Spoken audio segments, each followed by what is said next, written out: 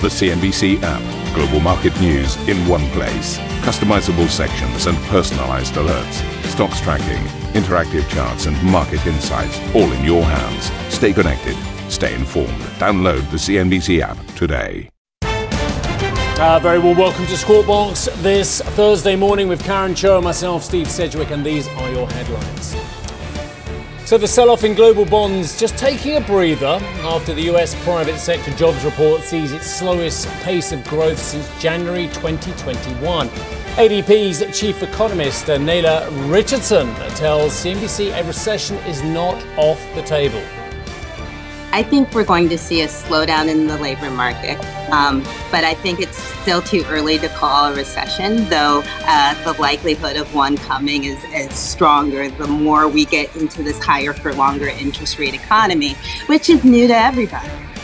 Crude oil trying to mount some form of recovery after seeing its biggest one-day drop in more than a year. This as demand concerns linger.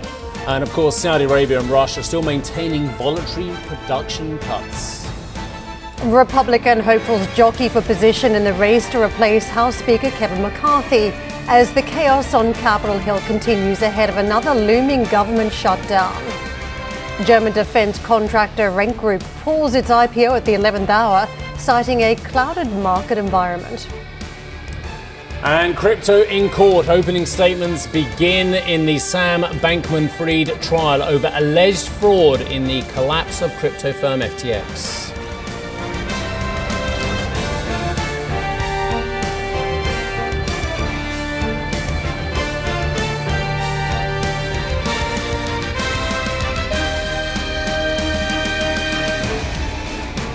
Good morning to you. How are you? Good morning. Welcome back. How was ADPAC?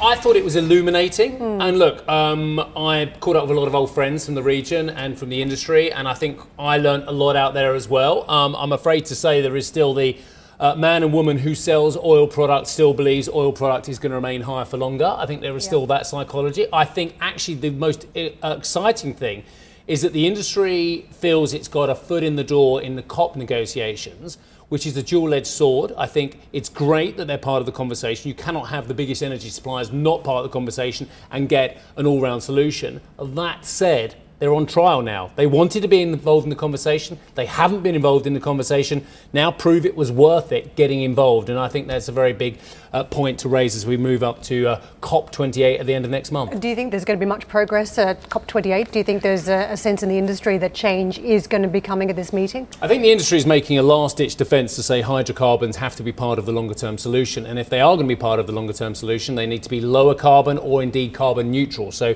if they can find decarbonised products, they can find ways of taking the carbon out of the atmosphere, whether it's through some form of CCS or DAC, direct air capture or what have you, then great. But the fact of the matter is they're on trial and the technology's on trial and they've got to prove it was worth it. Otherwise, we're not going to hit Paris. We're not going to hit 1.5. So I think that's fascinating. I think the other thing is obviously about price as well. And it was interesting. I managed to catch a few words off camera with the Secretary General of OPEC. I know Dan spoke to him with a brilliant interview on camera as well. I have a long-held view that higher for longer in terms of oil prices very often precedes a recession. And I think it's a very delicate equation. I've made the point before, and I think I made it on air on Monday or Tuesday, actually, before the most recent decline in price, that if we're talking about interest rates, and I actually asked the question, what has the greatest ramification, higher interest rates or higher energy prices? And I think we're proving now that higher energy prices are slightly concerning for the world economy. Yeah, and of course we had a big reversal overnight. So I'm just going to go take a look at some of the market moves that we saw. That move in the oil price down 5%, obviously a big move for markets. Across the board, we're in the green, as you can see, the NASDAQ out in front. It was a bit of a wild ride too on the Treasury yield, giving us this turn of events. There was data, there was movement on yields, and we had a big drop in the oil price. So a lot happening on the street in session yesterday. Now, let's just take a look at the Treasury market. We had cooler than expected US private payrolls.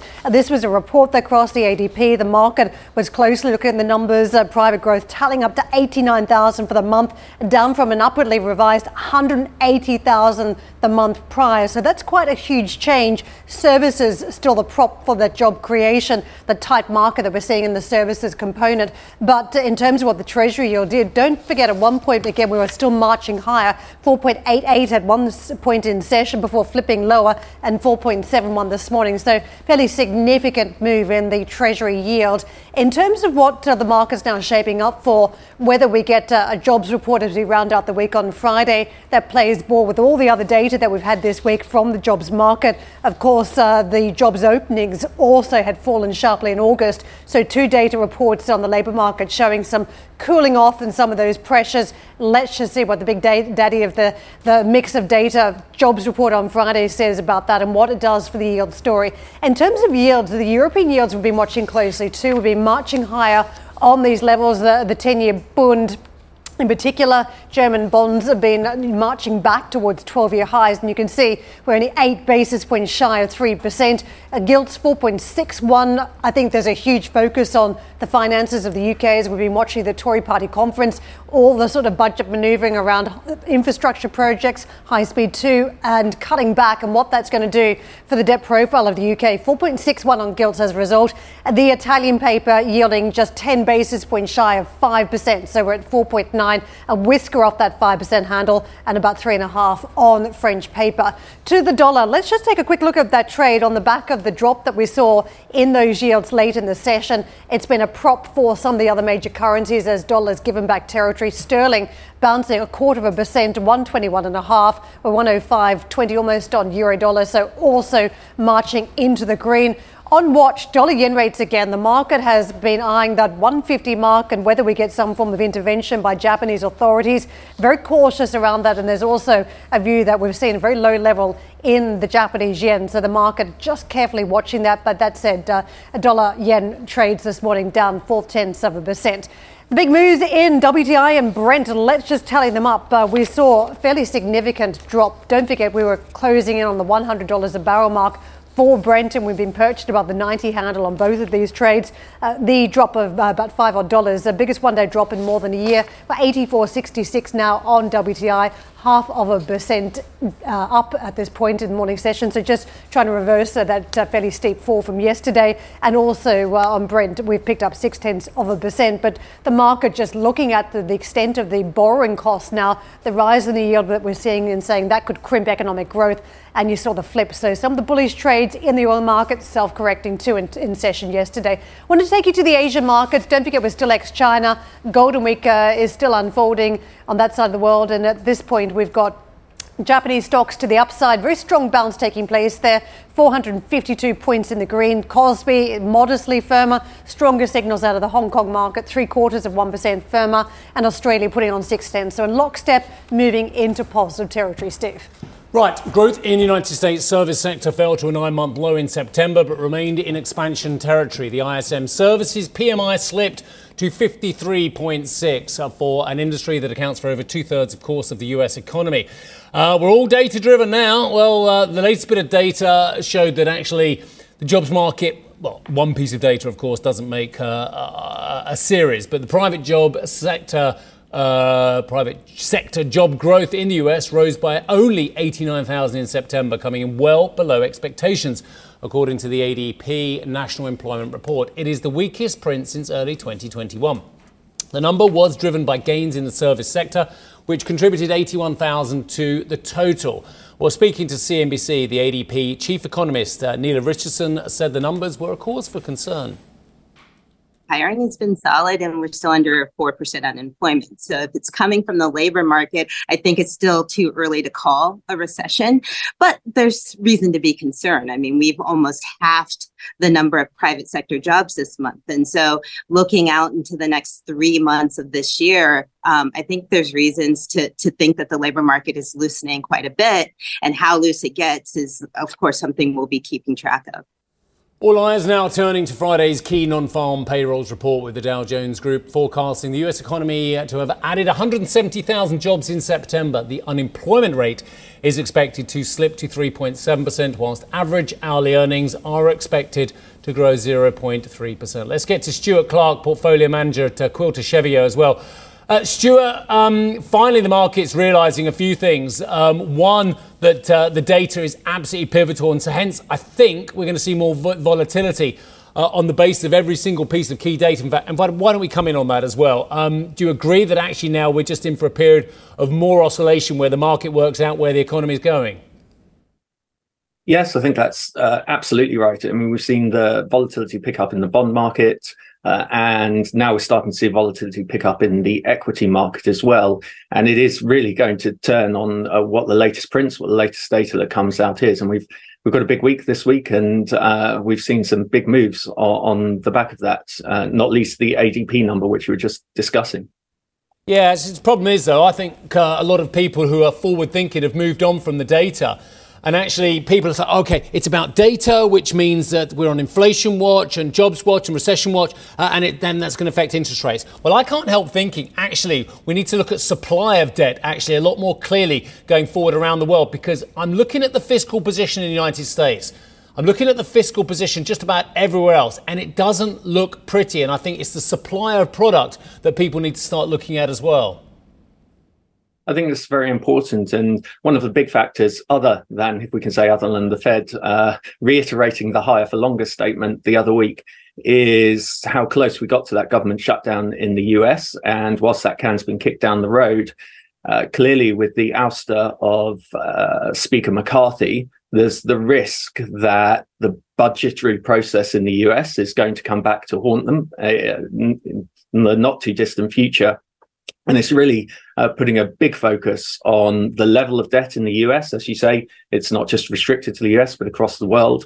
But in the US, particularly the level of debt and the cost of servicing that debt. And as you say, the supply that's coming further down the road, it's natural, therefore, for the market to demand a slightly higher return for taking on that risk. And we're starting to see it in the yields which are being demanded for treasuries. Stuart, the Wall Street Journal has a piece on this today talking about why does it matter now. For a long time, it's been very key that deficits are closely monitored by markets. It's key to economic orthodoxy, but it hasn't mattered for a long time. They're saying, well, why now? And one of the reasons they put forward is, well, look, you've got an end to QE. Some of these the central banks were effectively in the market, very active. Now they're shedding some of those bond holdings, and that's the reversal of the tide. Do you agree? Is that why we now have a moment where deficits matter? I think there's definitely the fact that QT is restarted post the SVB crisis earlier in the year, where liquidity was back provided to the market, and now we're in that situation where it's being taken away. I think also, though, and as the woman from ADP was discussing, as we get closer to a recession and yields are backing up as a result, or as part of that process, that the focus on liquidity is natural. And with the deficit levels being where they are today, I suppose atypically compared to the past, you would say, as we're entering into a potentially recessionary period, then you would expect the deficits to be somewhat lower, and the ability of governments to be able to react in the form of additional spending. Well, we already seem to be there, and that's putting a greater focus on the numbers today than we might have seen it in recent times. Stuart, to what extent will the higher rates we're now seeing on markets act as some sort of fiscal tightening and doing more work for the Fed than perhaps is intended? I'm not sure it's more work than is intended. I think the Fed is possibly the same as us as market participants, has possibly been a bit surprised by the time it's taken for the transmission mechanism of higher rates to feed through actually into the economy. And we've been discussing through the year whether it's a delayed recession or whether it's a soft landing. One of the other managers we invest with just said to us the other day, the issue for him is that you will pass through a soft landing on the way to a hard landing, and the focus could be a mistaken focus on the fact that as inflation is coming down, that the central banks have achieved the soft landing and everything will be fine. In fact, where we're going through that slowing down process on the way to a slightly worse economic scenario. And that is now what we're seeing in some of these lagging indicators like the employment numbers. Right. Stuart, just quickly, what's mispriced then on the bond markets? We've seen Italian paper move quickly towards 5%. The US yield is moving around. German bonds are on the move too. What's mispriced at this point, and what are you watching? Well, I would say, although less mispriced than a few weeks ago, it would be more the equity market that's mispriced. So as we have seen a sell-off recently, we see this as an attractive opportunity for government bonds at these levels. Whilst inflation is coming down, this could give an opportunity to build up some of that diversification, traditional diversification that government bonds have been able to offer as we enter into an economic slowdown. Stuart, thank you very much for joining us this morning. Very much appreciate you weighing in on what is a big story in markets at this point. Stuart Clark with us, portfolio manager at Quilter Cheviot. Now, coming up on the show, crude crumbles with Brent and WTI both down 5% amid weak demand and after Saudi and Russia extend production cuts. We'll take a look at the latest moves and what comes next in the oil patch just ahead. Plus, back on track, UK Prime Minister Rishi Sunak tries to reclaim the narrative after speculation over the country's flagship rail project overshadows his party conference. And we'll be speaking to Pandora's CEO Alexander Lasik as the firm hosts its Capital Markets Day right here in London.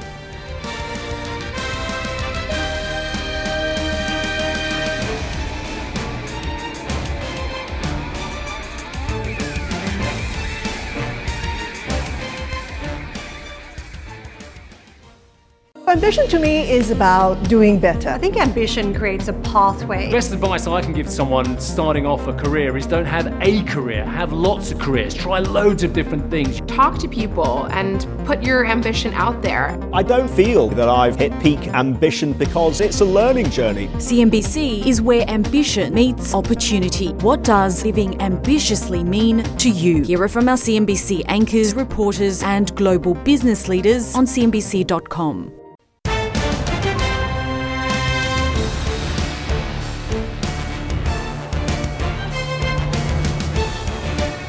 Bit of a shock to the system for the oil bulls yesterday. 86.39 on Brent, WTI trading 84.69, dipping over 5% the pair on Wednesday amid fuel demand fears and weak macro outlook. Saudi Arabia and Russia also maintained voluntary production cuts. Well, yeah, they've maintained it. They're going to do it, I think, till the end of the first quarter, but that's not even stated policy yet. But OPEC Plus ministers held an online meeting as Brent surged towards $100 a barrel, but prices have come under pressure in recent days amid concern that high rates are here to stay and fears over weaker growth. The group will next meet on November 26. Amrita Sen is founder and director of Research Energy Aspects. Amrita, I think you're in Abu Dhabi. I've just come back. I can't believe we missed each other. But look, I just think that when you look at every recession of the last 50 years plus, we've always had a spike in oil prices ahead of that as well. And I know why Saudi and Russia are doing what they're doing. I get it. But the concern is that they are creating a downtick in demand rather than actually responding to their concerns about keeping oil at a certain level and stable for longer. I don't know what your thoughts are. Yours are far more relevant than mine.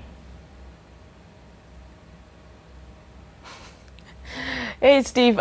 Sorry, literally we missed each other and I couldn't figure out timings for yesterday. But in terms of Russia and Saudi, look, I think particularly, or just generally, I'd say OPEC policy, they have been very concerned about demand concerns, right? Whenever I am speaking with any of the ministers, really, and Prince Abdulaziz in particular has even highlighted that the macro concerns with the Fed raising interest rates does mean that demand is likely to falter sooner rather than later.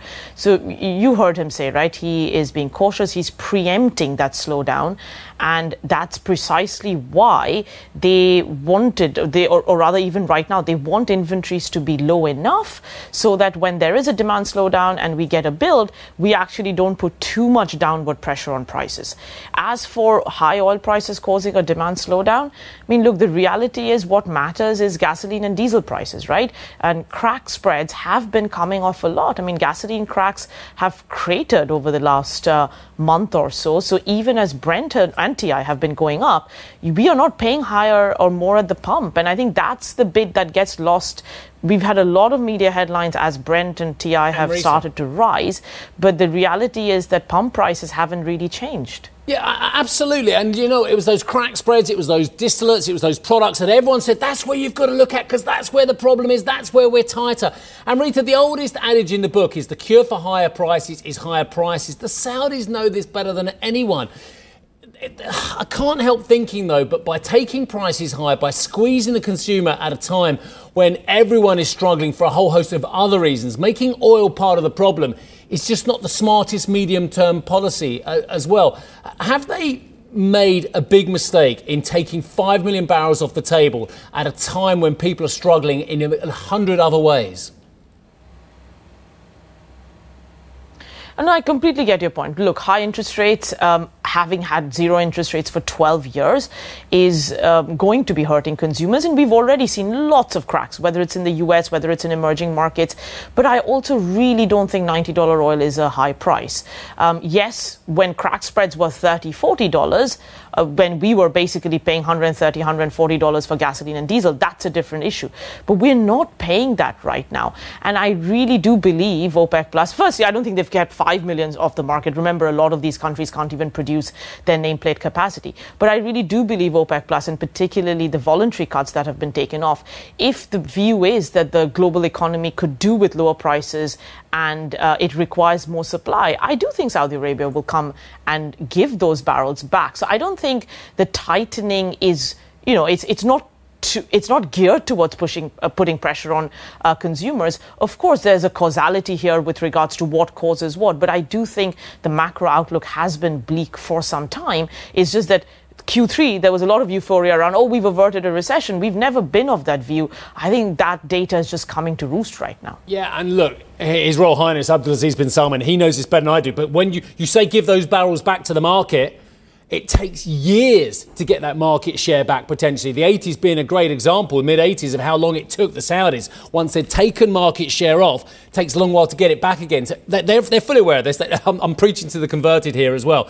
But in terms of, I think, the biggest X factor that you and I haven't mentioned yet, and that is Chinese demand. We've all been very surprised, despite the concerns about the Chinese economy, how robust the Chinese demand has been regardless. But has that been a head feint? Has that been about filling up a Chinese SPR? And actually, is real Chinese demand weaker than many people have feared as well, or actually not? I mean, that's what I really want your insight on. No, and I was in China for the first time since COVID just a month ago now. I was pleasantly surprised. Traffic is back to normal. It takes about an hour to go 5 miles. I could have run faster, so I was like, okay, demand's back. And I think every refiner we've met has said one thing: that Chinese oil demand and the macro have completely decoupled. You can see that in the data right now. Gasoline and jet, we know it's the reopening. That's why people are traveling. What surprised me, Steve, was diesel. You would think with the manufacturing slowdown, diesel demand would be weak. It hasn't been. And I think one of the big takeaways for me from China was the composition of Chinese demand is changing. In the past, say 5-6 years ago, diesel was 40% driven by transportation. Today, that's 70%. More coal moving around, more e-commerce. So I'm not saying that oil demand growth is going to be 1.6 million barrels per day from China again next year. This was a COVID reopening. But I do think it'll still be 500,000. And the SPR, they've actually been drawing down some of the commercial inventories, and they have some refilling to come in the coming months. But that's really not been the big driver. Product demand is actually pretty robust there. Amrita, let me ask you about US demand too, because JP Morgan was looking at some of the domestic data from the United States, from the EIA, and saying, look, you've now got domestic stocks of petrol rising. That is an element that is telling us the higher oil price, higher gas price is impacting demand stateside. Do you think that is the case? And we've now got demand destruction in the United States because of higher prices? I think it's too soon to say that because, again, yesterday's data looks like a bit of an outlier, and it's the weekly numbers. It has a lot of noise. In general, gasoline demand has been okay at best, I would say. It hasn't been great. But I would say diesel, again, for me, has surprised because everybody agrees we are in an industrial recession. We expected diesel demand to be down year on year. It's pretty flat. And that is, again, it shows the resiliency of kind of the industrial side in terms of the diesel. diesel picture. But what I will say is that one of the metrics we are watching is the excess savings that have been accumulated since COVID. And our forecasts are showing all those excess savings will have been run down by the end of this year. And I think that's the big question for me. Has that been keeping oil demand going in the US despite, relatively high gasoline and diesel prices at the pump? And then, of course, you've got student loans, you've generally got higher interest rates. So we are concerned about US demand. That's why we have US demand falling year on year next year. We've had that for some time. So I am expecting demand to continue to slow down, but I'm not expecting a collapse either. Rita, the crystal ball, how bumpy is the ride on oil prices from here into the rest of the year end?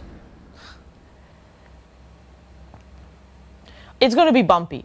We are basically talking about still very strong oil-specific fundamentals versus a pretty weak and weakening macro backdrop.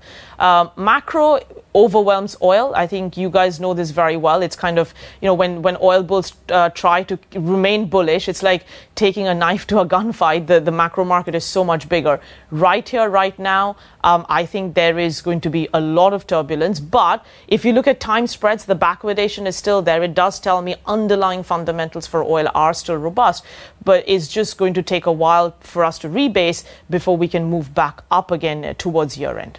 Thank you for listening to Squawk Box Europe Express. For more market-moving news, you can head to cnbc.com. Or join us again on the show with Jeff Cutmore, Steve Sedgwick and Karen Cho, weekdays on CNBC.